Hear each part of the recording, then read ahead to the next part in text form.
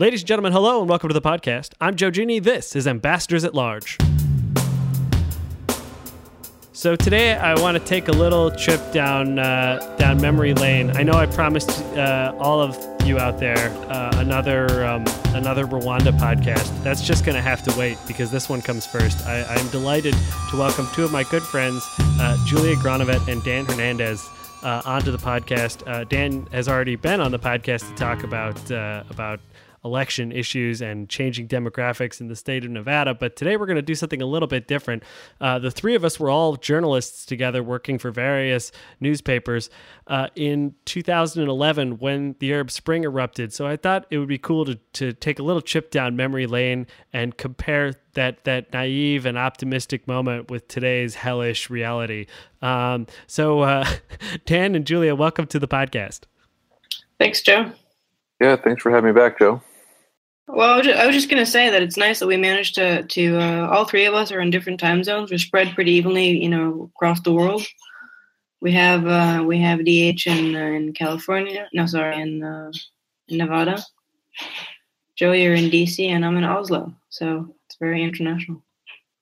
Yeah, United Nations of Journalists. Yeah. Julia, I understand that. How cold is it in Oslo right now?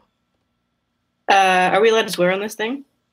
Yeah, I'll just make this one of those. That's how cold it is. I'm just going to answer it that way. It's horrible. I heard that there was a moose attack. Oh yeah, there was a crazy. In fact, I think the police tweeted that an angry moose was in the city center as opposed to just a normal moose. So it was eventually, for some reason, they didn't just put it to sleep and cart it back to the woods, but they did actually shoot the moose. Oh, did the moose survive this encounter? The moose did not survive. Or did its anger? Oh no, its anger got the best of it. It surrendered to fear and hate. That was the path to the dark side. So on that note. Yeah, and Dan, you're out in Las Vegas. For those who did not tune into our earlier podcast that you were on, you're actually the first repeat guest on this podcast. So congratulations there! Wow, what an honor! Just give our listeners a little bit about what you do now. Well, I'm a freelance contributor to The Guardian, and I write fiction as well, and I teach at the University of Nevada, Las Vegas, undergraduate writing classes. And by the way, Julia, here it's sunny about maybe 50? No. It's about 40 degrees. What's the moose situation? Do you have a lot of mooses? Meese? We don't have much of those. We have coyotes, and they're very happy right now. So let's briefly run down sort of because we were all at the UN in 2011. We have since, as is been demonstrated here, gone our separate ways. But going back to 2011, I think it's important to just remember back to how hopeful everything seemed, because we're sitting there in the press room, and this was one of the great things about working at the UN was just watching history happen before our eyes as like young working professionals. It's sort of unusual to get that kind of opportunity, and it was pretty sweet on the whole. But it starts off with Tunisia, and there's an uprising. There's a popular protest, and Ben Ali flees the country, and then it moved on to Egypt, and then to Libya, and then to Syria, and we just had no idea how bad everything was going to go. But I don't know what. Thinking back to that time, what are the memories that really strike you as the most sort of the things that stood out at that time? I could say that it was a time of like great optimism. I can't believe how I guess naive we all were regarding the situation in Libya. At least I remember one of my most striking memories of the UN period in general was to see the Libyan diplomats tearfully pleading for the UN to authorize force to. Yeah, that was possibly I think the most exciting moment I had at the UN ever was that Security Council meeting where they authorized, what was it, Resolution 1973? Yeah. Initially, it was 1970, and then 73 was the one that authorized all necessary measures. Exactly. Yeah. It was really emotional. It was dramatic, which was very unusual for the Security Council. Yeah, usually the Security Council, you walk in knowing everything that's going to happen and literally every word that's going to be said by everyone, and to the point that you could just write the speeches yourself. And that was not the case. Initially, you had the Libyan deputy ambassador, Ibrahim Dabashi, basically defect from his own government and called Gaddafi a tyrant. Security Council meeting. Yeah. It was amazing. And and he was just like, Gaddafi has lost his mind and he's bombing his own people, and we need help to protect our country from our own leader. I've never seen anything like it in my life. And then the senior ambassador was a longtime ally of Gaddafi's, and he waited 4 sort of stricken, devastated days before finally tearfully coming before us. And also defecting and saying that he just couldn't believe that his brother Gaddafi, not his literal brother, but was doing this, but that it seemed to be happening. It was, and at that point, there seemed to be a degree of international unity that this was the reason why something like the Security Council was created was to protect people from tyrannical actions of this sort. And you had unity across, or at least, acceptance across the UN Security Council's permanent members. It was really hard for Russia and China to play the state sovereignty card because Libya's own diplomats were asking for the intervention. But the thing, though, I mean, this is the thing that I think that a lot of people, who weren't there, have lost knowledge on, because, at the time,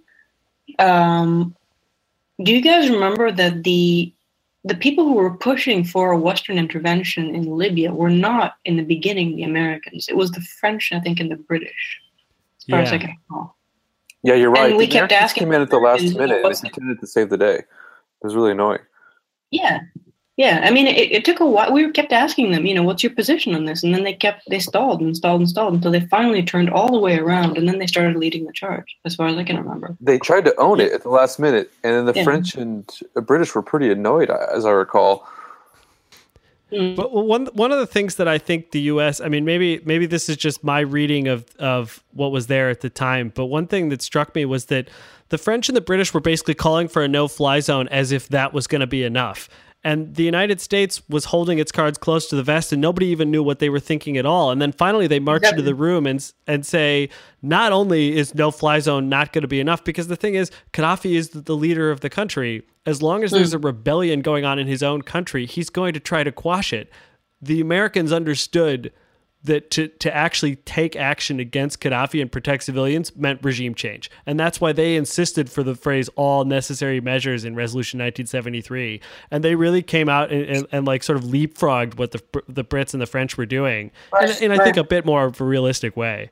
Yeah, in a way that was apparently viewed as disingenuous or dishonest by Russia and India, the BRIC countries. If you remember, they were like, they didn't tell us they were going to be bombing convoys and stuff. So they took it to mean a typical no-fly zone, as I recall. And the ambiguity of the language became really contentious for years. I think they've still probably blamed that particular resolution for a lot of the gridlock that followed in Syria and other places. But here's the thing, though, is that, at the time that resolution was adopted, there wasn't a soul in the United Nations who was against that resolution being adopted. It was cheered through the Security Council. As far as I can recall, it was unanimous. Am I right, Joe? I think there might have been abstentions, but no one voted against it. Right? No, yeah, I mean, because Russia and China abstained. I think China abstained. I'm not sure, though, because the thing that happened at the time was that it was seen as a very interesting development, because it was seen as proof that China took its cue from what the African Union wanted. And since the African Union, in its meeting, had decided to call for this kind of a resolution from the Security Council, the Chinese couldn't very well, and the Russians too, I guess, couldn't very well call for this say the usual sovereignty thing, because then they would be going against, the African Union expressed wish. We're getting 1970 and 1973 mixed up. 1970 was unanimous, but when 1973, the all necessary measures took 5 countries off the table and they abstained. But yeah, 1970 was unanimous, and that was a really kind of a watermark moment. There's another part of this that I think kind of plays into it, which is that right before that, the council had unanimously and decisively acted in Cote d'Ivoire after Laurent Gbagbo basically tried to steal the elections there. I remember that. And so there was this moment where people were, a lot of journalism is reporting on trends real or imagined, and there were a lot of stories that came out of Turtle Bay that were like, the new UN comedy. Everybody is on board. There's unanimity in the UN Security Council. Everybody's getting along. Finally, the council can take action and be the country that it was, be the representative body that it was supposed to be. And what nobody understood was that, like, in Cote d'Ivoire, only the French cared, and in Libya, no, that's not true. I mean, apparently, Cote d'Ivoire was important for the world's chocolate markets because they produce amazing cocoa, and that's the reason that was a very important conflict. Yes, it's true. We've actually done a Cote d'Ivoire podcast earlier about the 2016 elections when Alassane Ouattara was reelected freely and fairly with more than 80% of the vote. So, but here's the thing: we're getting sidetracked because the thing that we're comparing here is that we hadn't yet seen the Libya thing. It was cheered through the council as far as I can recall. There wasn't a soul. And correct me if I'm wrong here. You guys were there too. Was anyone asking any critical questions about the post-conflict Libya at the time that Resolution 1973 was adopted? I'm pretty sure India was extremely cynical about the whole thing. Really? Yeah. Don't you remember those dinners that we went to where he was really railing about it?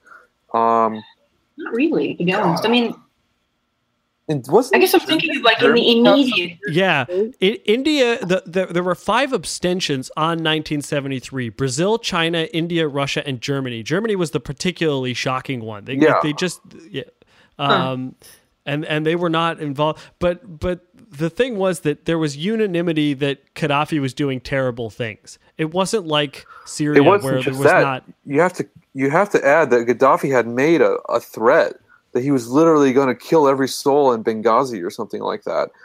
Can you pull up that? Hunt them down like rats, was I believe his dogs or rats, infamous quote. Yeah.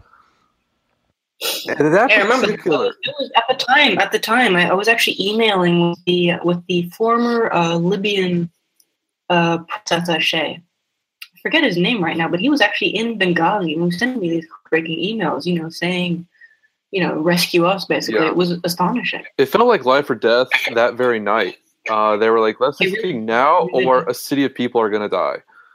And Tunisia had just happened and Egypt had just happened, where there'd been these sort of dramatic scenes of people protesting in the street and Mubarak showing up late, refusing to resign. There was some... Julia, what was the hashtag that you loved so much? Oh, it was hilarious. It was everybody was glued to Al Jazeera. You remember this? I mean, the office was a big area, right? So our Al Jazeera was on a little bit of delay, so we could hear other people's Al Jazeera a second before ours. That's how we knew that we were all watching the same thing. And then we were waiting for this speech, I think, by Mubarak. And then he just never showed up. And then on this Twitter thing started trending. It was reasons Mubarak is late. And then they were like, oh yeah, he can't find his bathing suit to go join, Ben Ali, whatever it is. Or, he can't fit all his gold bars into the suitcases fast enough, and all that stuff. They were pretty funny. My favorite. So he finally gives this rambling speech where everyone's waiting for him to say he resigns, and he doesn't. And then the next day, the U.S. was kind of nudged him. They were like, old friend, it's time. So then he resigned. But there was a great, in the middle of his long and rambling speech, Matthew Iglesias gave my favorite tweet of basically the whole Arab Spring. It was, I'm going to let you finish, but Gamal Abdel Nasser is the greatest Egyptian dictator of all time. Oh, So yeah, good. this happened. So here's my question, which is there's been this long-running dispute over whether, in the aftermath of the Libya resolution and the military action that the U.S. famously led from behind, that clearly was designed to remove Gaddafi from power, the Russians were like, we were bamboozled, and we're going to take this out on Syria and block any council of unanimity so on Syria. disingenuous, because I mean, it's not as if that they've somehow like misplaced their veto for the time it took to have that situation. And then just found it again, later. They're like, oh, there it was. It was in my pocket the whole time. Silly me, Honestly, I mean, if they were able to see the future, and if they had if they had wanted to veto this, it's not as if they're afraid to be the only one in the room saying no. Well, you know what happened with them? Dmitry Medvedev was in charge, and that was the end of his political career. Putin never forgave him for authorizing that. And yeah, I'm pretty sure they were already vetoing Syria resolutions before Libya, though. And it was a red herring that this was the reason. They weren't supporting. This follows like a pattern of Russian behavior. I mean, because they did the same thing when they're talking about, like, I think it was like the first Gulf War or something like that, saying that they were tricked, that it was unclear language. They didn't know the resolutions could be used for that later on. It's like, they didn't stop it at the time they had the chance to stop it. So then they don't like the outcome. And then they're like, oh, we were tricked. The other thing to remember is that Libya and Syria were always different. Gaddafi had no friends. Libya is a highly fractious tribal society, but it doesn't have this sort of geopolitical, these guys are supporting this faction, these guys are supporting this faction, major sectarian regional implications that something like Syria did. And it didn't have the kind of great power backing from any power. I mean, its closest friends at that point were probably the Europeans, with whom it had close security relations and was selling all its oil. I think he had connections to Russia. Gaddafi. But not the kind that Russia would come out and defend him the way they would. Like Russia is an out and out ally of Assad. Yeah. The Assad government in Syria is an out and out ally of the Russian government. Right. Russia has a military base there. The Syrian elite all study military tactics in Russia. They learn Russian. Like there's intermarriage. There's these long-standing relationships that go back to the 1960s, and Gaddafi just didn't have any friends like that who were going to back him up at the UN Security Council. The UN Security Council was never going to do this in Syria. And that was always my impression. The geopolitical fault lines were just too deep in Syria for to have that kind of council unanimity. I was not really very closely aware of the geopolitical fault lines in Syria. I mean, like, it's just like another Middle Eastern country. I mean, of incredible complexity that I will never grasp. And which superpower, Western superpower or other superpower, has which particular interests and, naval bases and all these other things just really wasn't on my radar. And the question is, how many people at the UN really knew Syria in great detail at the time when the conflict first started and we first started to see the outlines of the positions?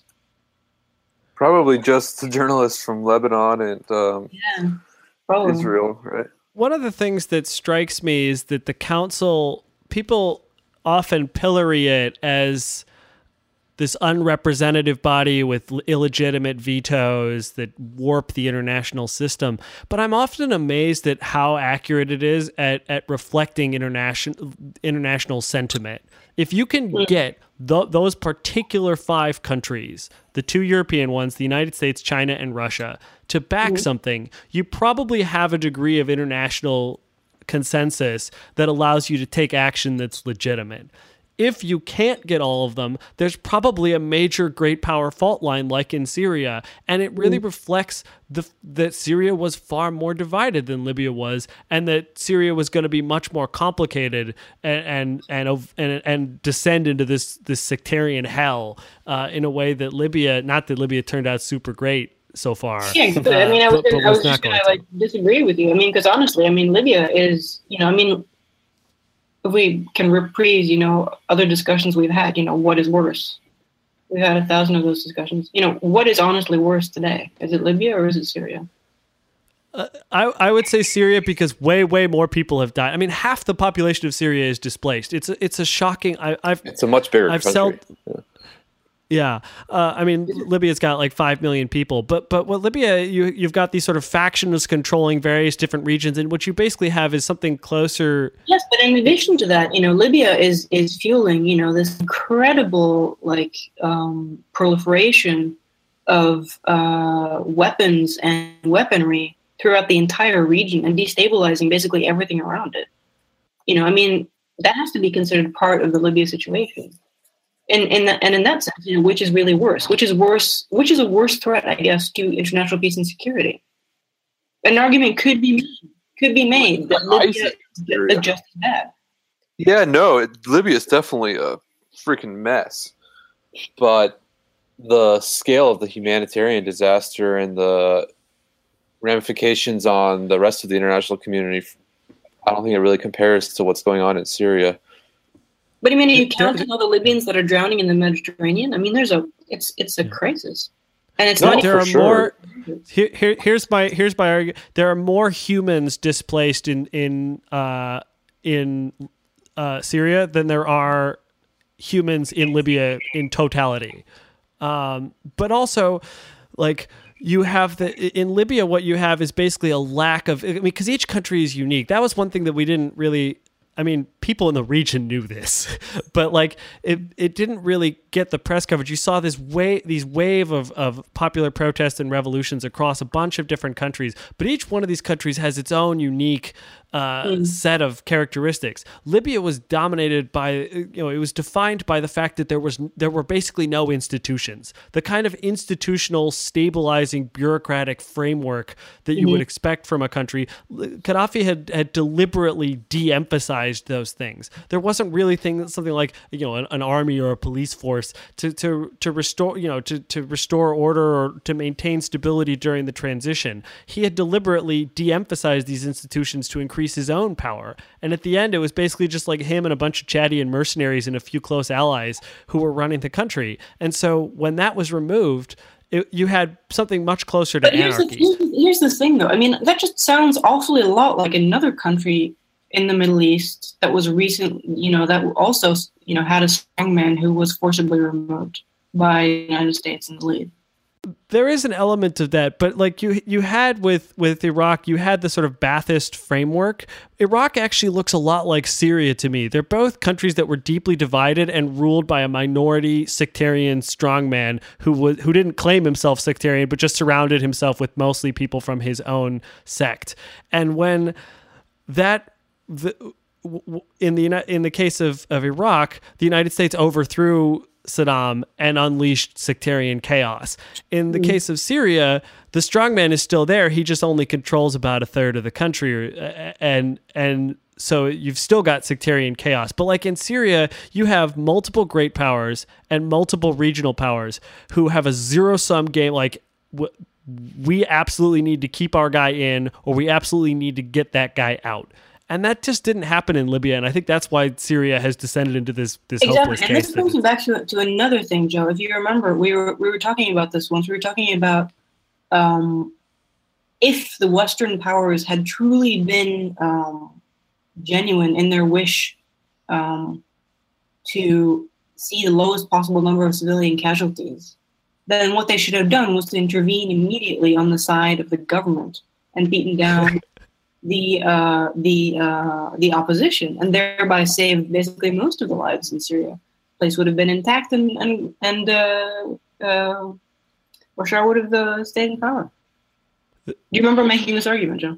I do. It's actually an argument that's kind of lifted from some research by Paul Collier that basically rebellions happen where it's physically possible for rebellions to happen, where there's cross-border sanctuary, where the writ of the government is not universal, where there's extractive, lootable resources that can be used by rebels, kind of like how ISIS is able to sell oil on the black market.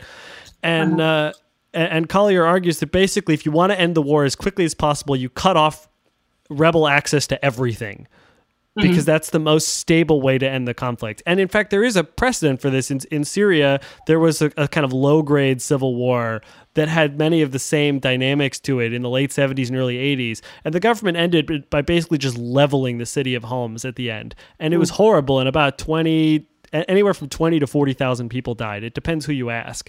But then it was over, and you had 25 years of uneasy peace. And compare that to today, where you have a quarter of a million people dead and more Syrians displaced than not displaced. You could make an argument that if from a strictly humanitarian perspective, not a political, not in terms of just, not a pro-democracy, not even a sort of geostrategic kind of, we want to stick it to the Iranians because they support, and Hezbollah because they support this terrible regime. But from a strictly we want to save human lives, even if those human lives have to dwell under dictatorial Stalinist misery. Because then you get into this really philosophical, what kind of life do you want for these people? And is it really your choice? I feel like my takeaway here is that revolutions suck.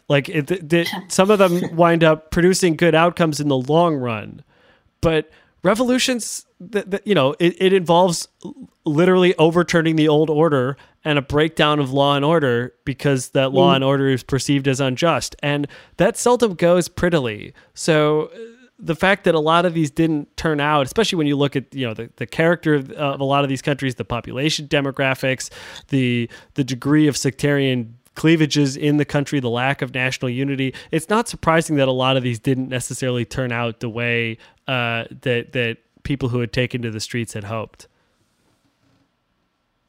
And that we had hoped watching it. Well, I was actually going to say that I think that we need a novelist perspective on this. The big philosophical questions. Are revolutions good? I think they are. I was so happy for the Middle Eastern community during the Arab Spring, and I think that it's tough because I actually visited Egypt during the Mubarak era and saw, a very stable, thriving, economy of tourism. And I didn't see the dark side, obviously, because that's the secret prisons. That's the people being tortured for having democratic ideas. But then I visited Egypt after the Mubarak era, during the Muslim Brotherhood's time in power, and people were so disappointed, frustrated, disillusioned. They couldn't, if they could, 9 out of 10 of them would have gone back to Mubarak. For real? And this is the oldest question in the Middle East, right? Is can democracy flourish there? And because the countries don't have the kind of national identity that we have in the U.S. and other places, because they have these age-old religious and ethnic divides, it seems like a kind of typical democratic power-sharing system is not meant to be. So I would argue that's true for Iraq, Syria, and Libya, and Yemen, for sure. And then you look at this kind of tribal fractiousness of Libya, and it's unclear. But the thing, it's interesting what you say about Egypt. It's really indicative. You have a country. This is one of the reasons why a lot of the initial democratic transitions don't work. It's you have a country that does not have a good economy, but it has viability for a lot of people. A lot of people get money from tourism. But you also have a country where even during the Mubarak era, half of Egyptians lived on $2 a day or less. And so then you have this revolution it's unstable, the tourism stops coming because who's going to go to Egypt in the aftermath of a revolution? So the tourism dollars dry up, and a lot of the lifeblood of the economy is severely weakened. The new guy comes in, and he can't fix these structural problems where literally half the country is living on $2 a day or less. And so people are like, well, this democracy thing sucks. It's materially worse than the old regime. And that was one of the reasons why you often get these backsliding in post authoritarian revolutions of this sort. And what you saw in Egypt was exactly like that. Tunisia, by contrast, actually had it was much more economically well off across the board. The median income is much higher. You had many more people in the middle class who could sort of handle the bumps and bruises. And it was highly educated. Yeah, exactly. And so like Tunisia had a much better shot from the get-go than Egypt did. Don't they have a lot of natural resources too in Tunisia? It's a smaller country. It's a little. I don't know if it's an apt comparison to Egypt. Egypt is huge. It's a country of like 80 million people. There's no oil. There's nothing like that there. Like all of them are like under 15 years old. I mean, this is the old saying about the Middle East. It's the tragedy of the Middle East is that the oil and the people aren't in the same places. so it's like, hi Qatar, 500,000 people, most of whom are oil workers from the Philippines, and like a huge oil reserve, and then the Egyptians get like a tiny little bit of oil, and for 80 million people. Yes, but then of course same. I come from basically Saudi Arabia on the North Sea. I mean, like we don't exactly have a surfeit of people. It's not a very highly well-related country. Norway is like the Qatar of Europe. Basically. Yes, but we have more words.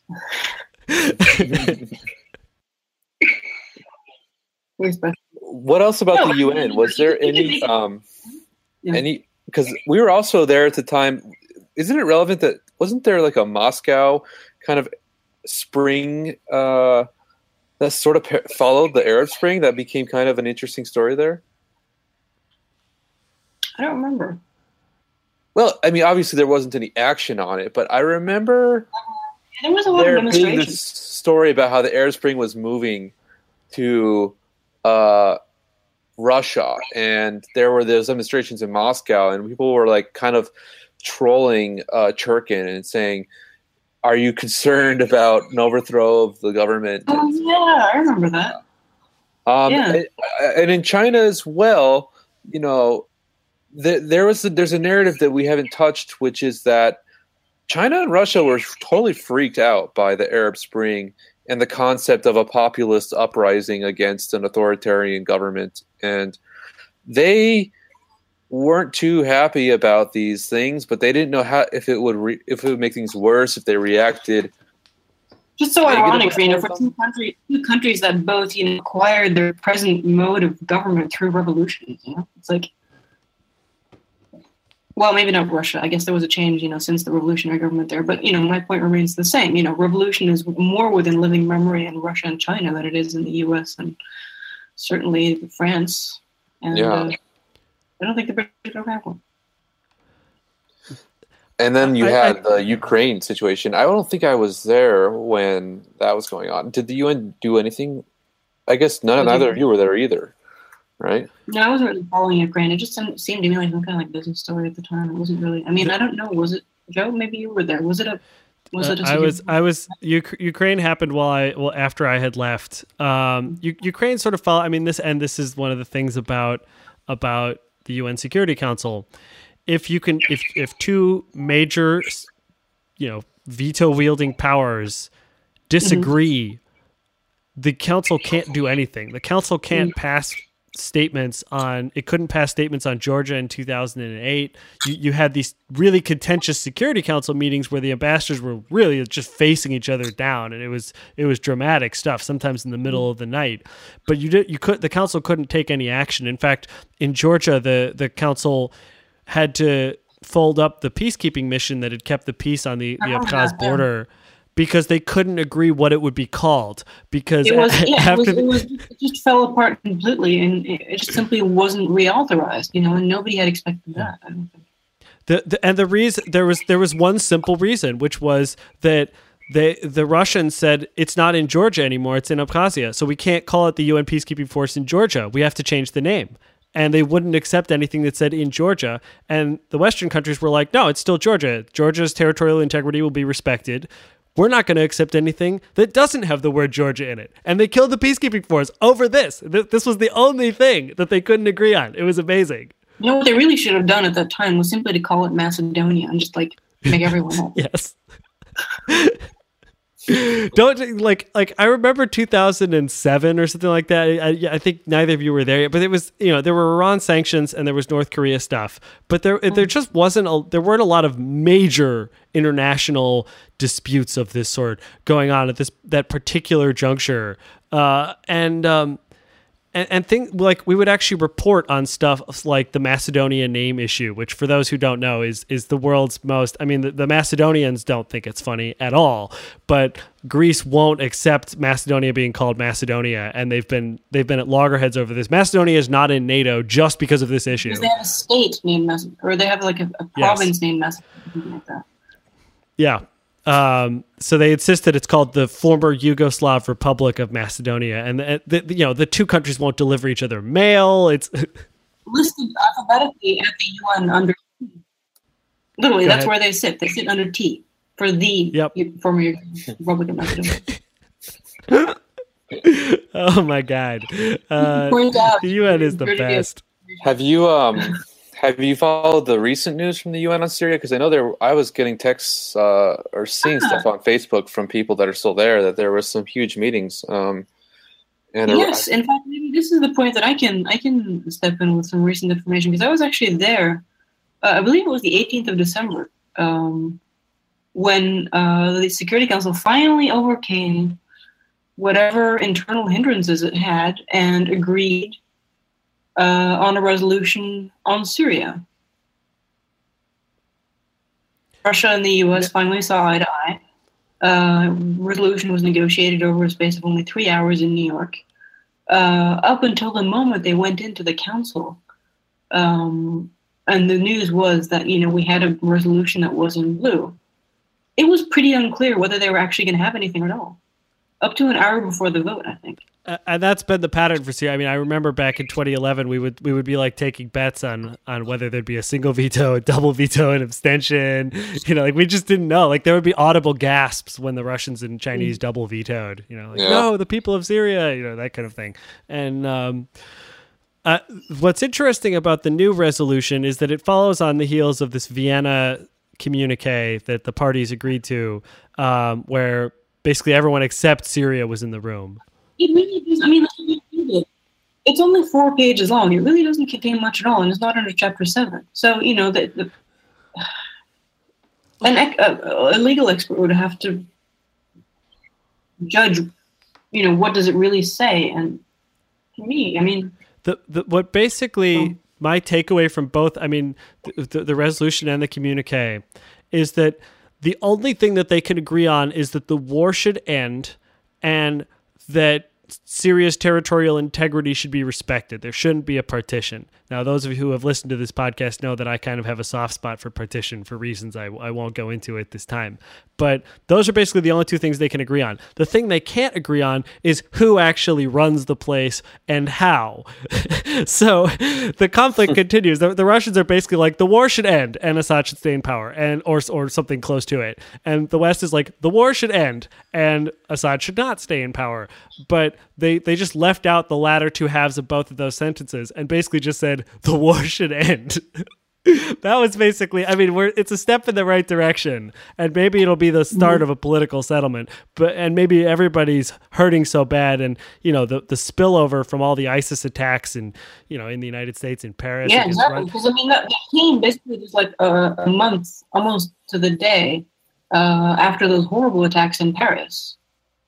Yeah, and the Russian jet that was passenger jet that was downed, and then the San Bernardino attacks. ISIS succeeded in attacking pissing off basically, like there was like a Russian French alliance basically against ISIS at the United Nations Security Council, which is like the first time that Russia and France have been allied since, I don't know, like World War I or something. So it was just like, it was like, way to piss off everybody, guys. It's remarkable how nobody likes ISIS and yet they continue to endure. Or it's depressing. I think, I guess my takeaway is that, like, the arc of history is long and it doesn't necessarily bend towards justice, but oftentimes it does. And I think what we're seeing, I remember this great quote. It's not quite accurate just because of urbanization now, but by the conflict management specialist and writer Barrington Moore, who said, the process of modernization begins with peasant revolutions that fail. It basically... These bankrupt political systems and these staid, monarchies and that are still holding on, and sort of Arab nationalist republics that are not holding on as much, were not providing for their citizens, and these revolutions never had much of a chance of succeeding. But in so doing, they open up a path to a future where the states have to modernize and start providing for their citizens, or else this is just going to keep happening. And so, it's like the old apocryphal quote, possibly apocryphal, of Zhou Enlai visiting Paris in the 60s, asked about the French Revolution and saying, it's too soon to tell. It's too soon to tell. Like Libya just had, like in 1891, the United States was not a surefire bet. It was still 130 years away from giving women the right to vote. So it's like, these things take time, and I'm still hopeful for many countries in this region down the line, but they have to resolve some stuff first, and each one of them has to resolve it in their own way and has its own dynamic. So I guess my one takeaway is that the arc of history is long, and that treat each country individually rather than sort of being like taking this sort of grand sweep of like, the Arab world is in revolt, that kind of thing. I would like all of us, basically maybe like in seconds or less, take a horizon scanning moment and see, where do you see this thing going? I mean, like we've seen a bunch of conflicts flare up and then get resolved, but the Syria thing seems to be quite different from anything that we've seen, based on experience, what you've seen before, what are the possible paths it could take. I would say that I still, demographically, geopolitically, I still have high hopes for Libya, but it definitely could become like Somalia or Yemen, like just a completely ungoverned state. But it has a lot of potential, given its relatively low population, lots of oil, and lack of sort of geopolitical intrigue. Like no two major actors disagree, regional actors disagree on what kind of government, Libya, or who should be running Libya. So I have hopes for Libya, though I wouldn't necessarily throw in all of my chips. As for Syria has it's almost a worst case scenario. You look at the geopolitical interest of Iran versus Saudi Arabia, of Russia versus the United States, of the sort of Sunni Shia split, the Kurdish bid for independence, the Turks getting involved, and then very young population, and oil diffused through the country that can be controlled by different actors, and just the sheer number of different fault lines within the country right now, and the complete lack of organization among the rebels, but the complete lack of legitimacy by the government in 2/3 of the country. This could go on for 20 years. It's really bad. Like, it could be really bad. Yeah, I haven't followed it enough, but how much can both sides take? I mean, ISIS getting bombed constantly, and I guess they continue to recruit people, but there's been measures to try to curb their ability to do that over the internet. And I imagine that the kind of flare-ups that we're seeing, like in Paris and in Jakarta and San Bernardino, that kind of thing is just going to become more frequent. But I don't imagine like the actual control that they have now in Syria is tenable for another few years.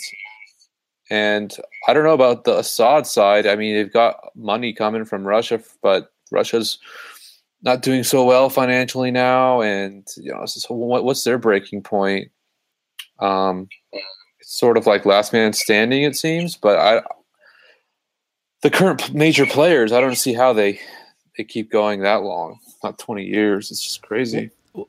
Well, one of the problems is that the government is kind of a minority sectarian government, as we talked about earlier. And as such, it represents a diehard constituency that's kind of geographically concentrated. And so people will fight for this government really until the end. But most of the people in the country consider it to be a completely illegitimate government and would never submit to its rule ever again. That's one of the reasons why I'm kind of partial to partition. But and we'll talk more about that on a future podcast. But I think there's something in conflict management called a herding stalemate, where everybody's losing so badly that it's not in their interest to go on with the war, even if that means not winning outright. And that could lead to some kind of political settlement or, some sort of federated system. I mean, it used to be, it's interesting, like Syria used to be a very centralized country, very Stalinist. Most of the economy, 3/4 of the economy went through Damascus. Now something like 17% of the economy goes through Damascus. It's just not a country anymore. But here's the question, how much is really about Syria, and how much Syria just kind of like the battleground, for all these different interests to me. That's the other thing, is that every single one of these guys can continue to get external support and flee and cross-border sanctuary. Like ISIS can go across the border into Iraq. Yeah, I mean, like, at a certain point, isn't it just the venue? If it finishes in Syria, it'll go somewhere else. We shall see. Or as they say in Norway, the one who lives shall see. Really? They say that in Norway? Why? How about we? That's a dark thought for a dark Norwegian night where it's negative 12 degrees centigrade. Well, I mean, this country within living memory was a very poor place that basically survived on herring and wool sweaters. It's oil wealth. It's pretty herring and sweaters. Yes, we ate herring and wool sweaters, and that was it. It was a place. Where we didn't used to heat bedrooms, we only heated the central rooms, and then, because you could only afford to heat some rooms in the house. This sounds like an essay, Julia. You think so? Yeah. And then today, it's Qatar on the North Sea. Can we close out? We gotta close out this podcast because I have a strict rule of not having them go over an hour. But can we close out just on? Apropos of nothing, can we close out with Julia, you explaining very briefly the story of the artichoke, just to give people a perspective on Norway as it was versus Norway as it is? The artichoke. I believe it was actually 2 artichokes. I'm pretty sure it wasn't just one. I think it was 2. Back in the 70s, when my Californian mother moved to Norway, Norway at the time, there was no such thing as a green leafy vegetable. The only thing that you had in the winter was basically carrots and potatoes and stuff. And one day at their local store in the 1970s, my mom went in to find, the staff gathered around this bizarre object that nobody had any idea what it was. And it was 2 forlorn artichokes that had ended up in someone's box of potatoes and carrots somehow from some vegetable delivery service. And they just gave them to her because they had no idea what it was. No one had ever seen an artichoke. So that's basically the end of the story, is that, this is a country where people didn't used to know what artichokes were. I think you got your lead too. No, I mean, he and my dad were very, very happy because they love artichokes. They took them home. I think they steamed them and dipped them in butter and ate them. And that was the only artichoke, that had ever been seen in Norway by them for years and years and years. It's amazing how much Norway has changed in the last 30 or 40 years. Exactly. And I guess that's sort of my takeaway, is that it'll be really interesting, let's run this podcast back in like 2035 and see where a lot of these countries are. I think we'll be shocked how well, how successful some of them have become, and, but maybe not all of them. Yeah. Well, it'll be interesting to see. That's the most positive note that I can end on for a podcast that began with like, woohoo, the Arab Spring is happening, everything's going to be great. And then it descended into the morass that we see today. Yeah.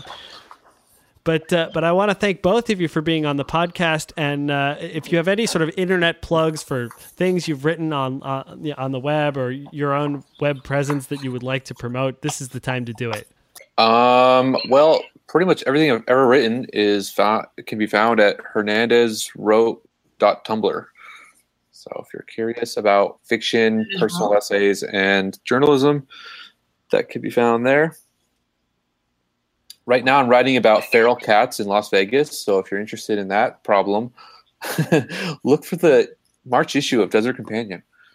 I'm actually really curious about that. We're going to have to do a follow-up podcast about feral cats.